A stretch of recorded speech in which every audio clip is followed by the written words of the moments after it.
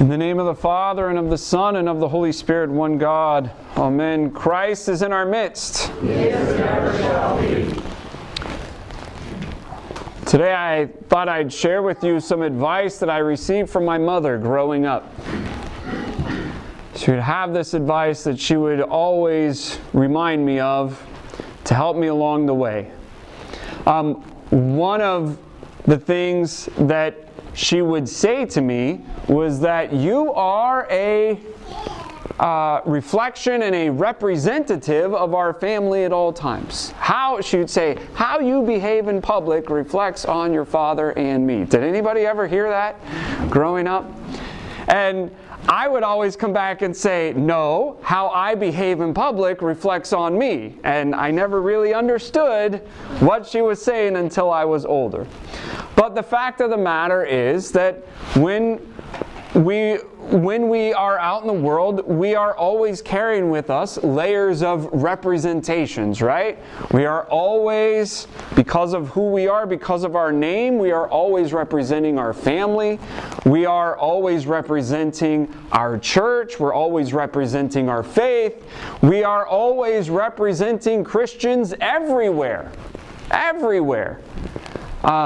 If somebody says, where do you go to church? You say, I go to St. Herman's. You're representing all of us, and somebody's impression of this parish will depend directly on that interaction with you. So, what does that have to do with today's gospel reading? Well, today's gospel reading comes from Luke chapter 6. This is the Sermon on the Mount, or as Luke calls it, the Sermon on the Plain. And our Lord says, He calls us sons of the Most High.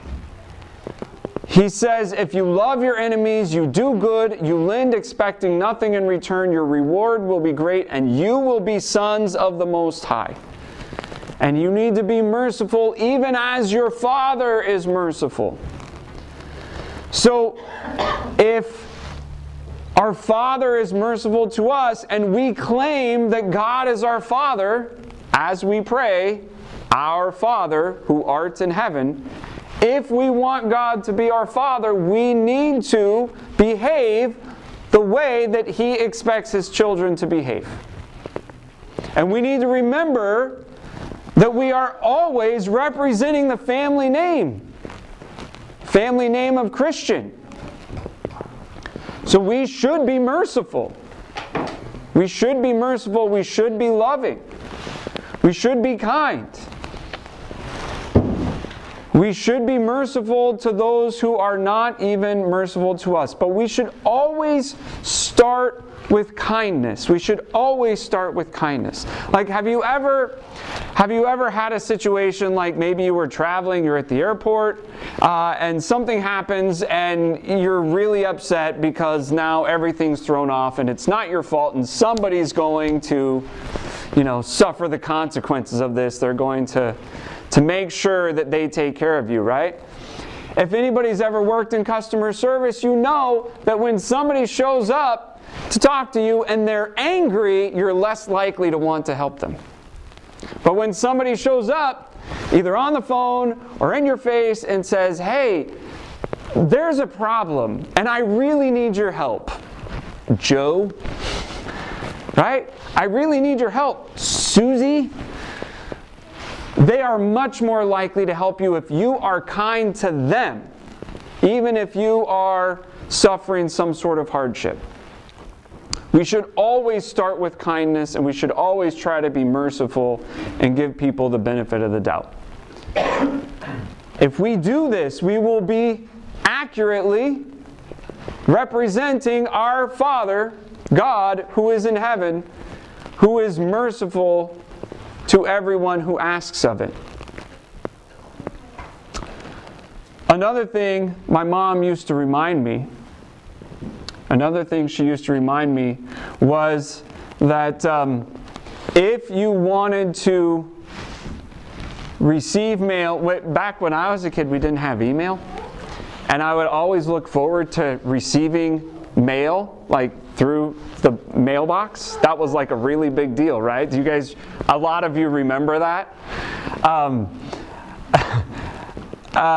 And I would sometimes bemoan the fact that I wouldn't get letters, but my mom was always getting letters. Well, my mom was always sending cards and letters. And she'd say, if you want to receive mail, you have to send mail. Like, okay, well, I was just too lazy to do it anyway. But that principle applies when it comes to love. Our Lord says, as you wish that men would do to you, so do so to them. That's like a minimum standard of being human, right? The golden rule, treat others the way you want to be treated. That's like a minimum standard of being human, right? But to love those who do not love you, this is the Christian standard. This is the Christian standard, and this is the proactive nature of love. Love is a virtue, and love is a proactive virtue. As Christians, we don't wait for somebody to love us first to love other people. No, we love first proactively. We send out the love to others simply because God loved us first. We send out the love to others so that they can experience the love of God that we've experienced. So that eventually that love will come full circle to us. But we express our love actively and proactively, just like you have to send mail to receive mail. Just how if you want to hear, you want to know, why hasn't my friend texted me in a while? Pick up your phone and send them a text. Send it out first, and then you'll get a response. The same is true for love. Do something loving and kind for someone else, and they will be far more inclined to be charitable back. But when we sit on our haunches, and when we expect other people to do this or that for us, or be kind to us in this way or that way, but we are not kind first, then what happens is we tend to create enemies in our heads. And sometimes people think unkindly of us, and deservedly so.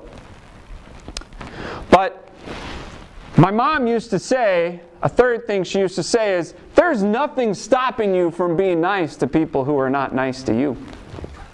There's nothing stopping you from being nice to the people who are not nice to you.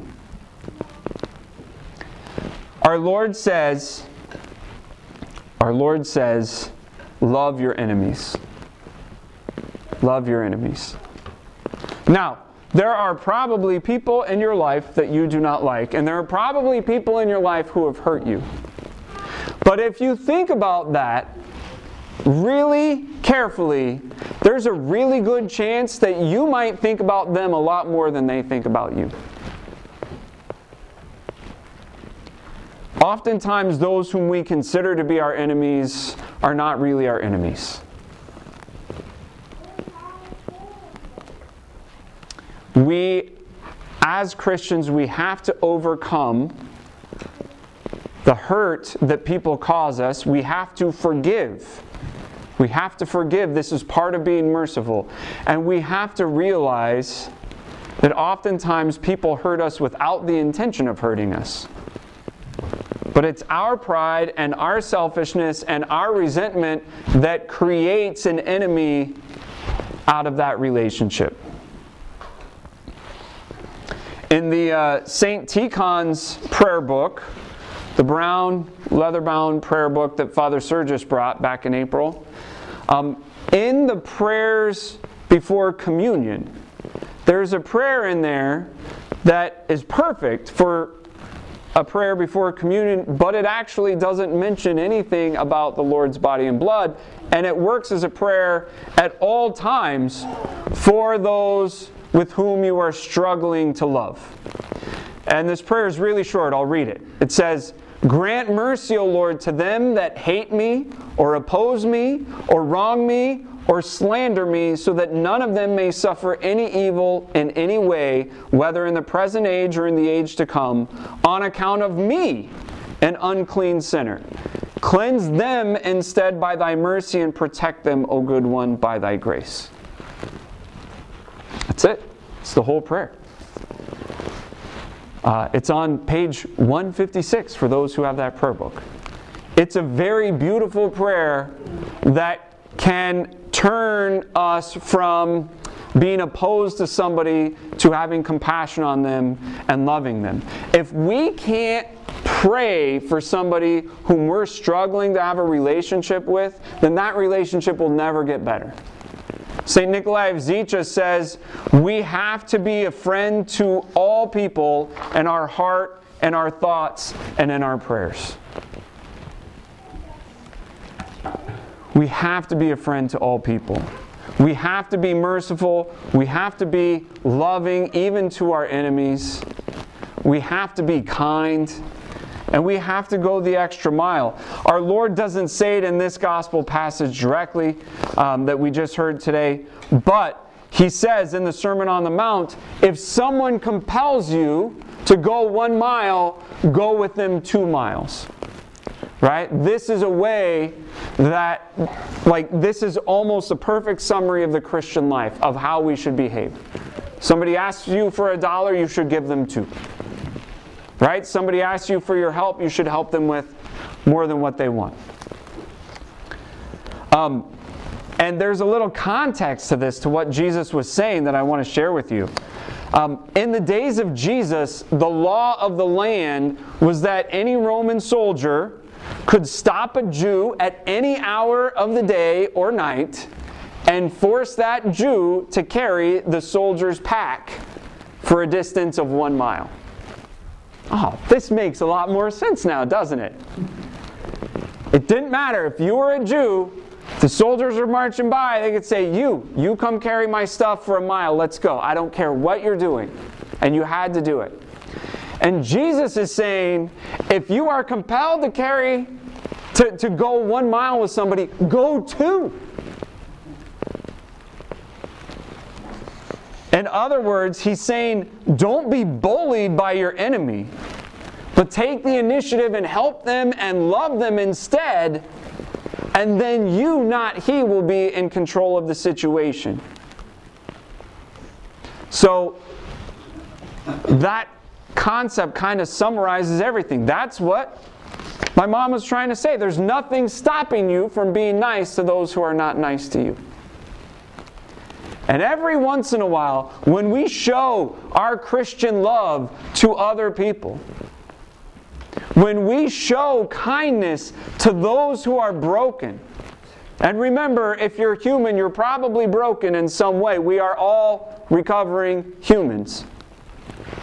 But when you show that Christian love, that selfless, self-emptying love that Christ showed to us on the cross, when you show that to somebody else, every once in a while, the concrete of their heart softens. And there's just enough room for seeds of kindness to be planted. But it has to start with us. We have to pray and soften our hearts. We have to pray for our enemies. We have to be kind to everybody. We have to love our enemies. And we have to even be merciful to everybody around us. In the early days of the church, those who were not Christian would say about the Christians, see how they love each other. See how they love each other. The question is, does anybody say that about us anymore?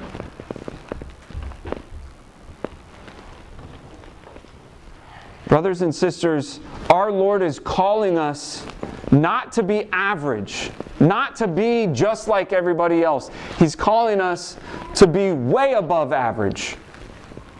He's calling us to be exceptional. He's calling us to a level of love and virtue that He displayed for us. He's not calling us to something that's impossible, because that's not fair. But something that is difficult, but only possible with the help of God. If we can show Christian love and virtue, the way that God calls us to, then we will truly be sons and daughters of the Most High. And we will truly have the right to say, Our Father, who art in heaven, forgive us our trespasses.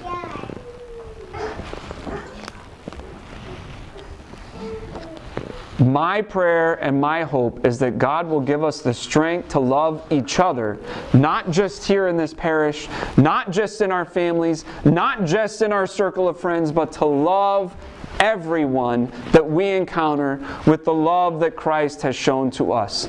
That God will give us the strength to be merciful to everyone, even as He was merciful to us, and that God will give us the wisdom and the prudence to soften our hearts, so that every once in a while, we can take some of the harshness that out of the world that is so prevalent everywhere. Everyone is having a hard time. Give them the benefit of the doubt. But remember what my mom says. You do represent and reflect your family, your Christian family. Nothing is stopping you from being nice to those who are not nice to you. Right? And in order to receive love, you must send love. May God grant this to us, and may He recognize His own love and His own grace within us when we come face to face with Him at the last judgment. To Christ our God, the Savior of our souls, be glory, honor, and worship, together with the Father and the Holy Spirit, now and ever and unto ages of ages. Amen. Christ is in our midst.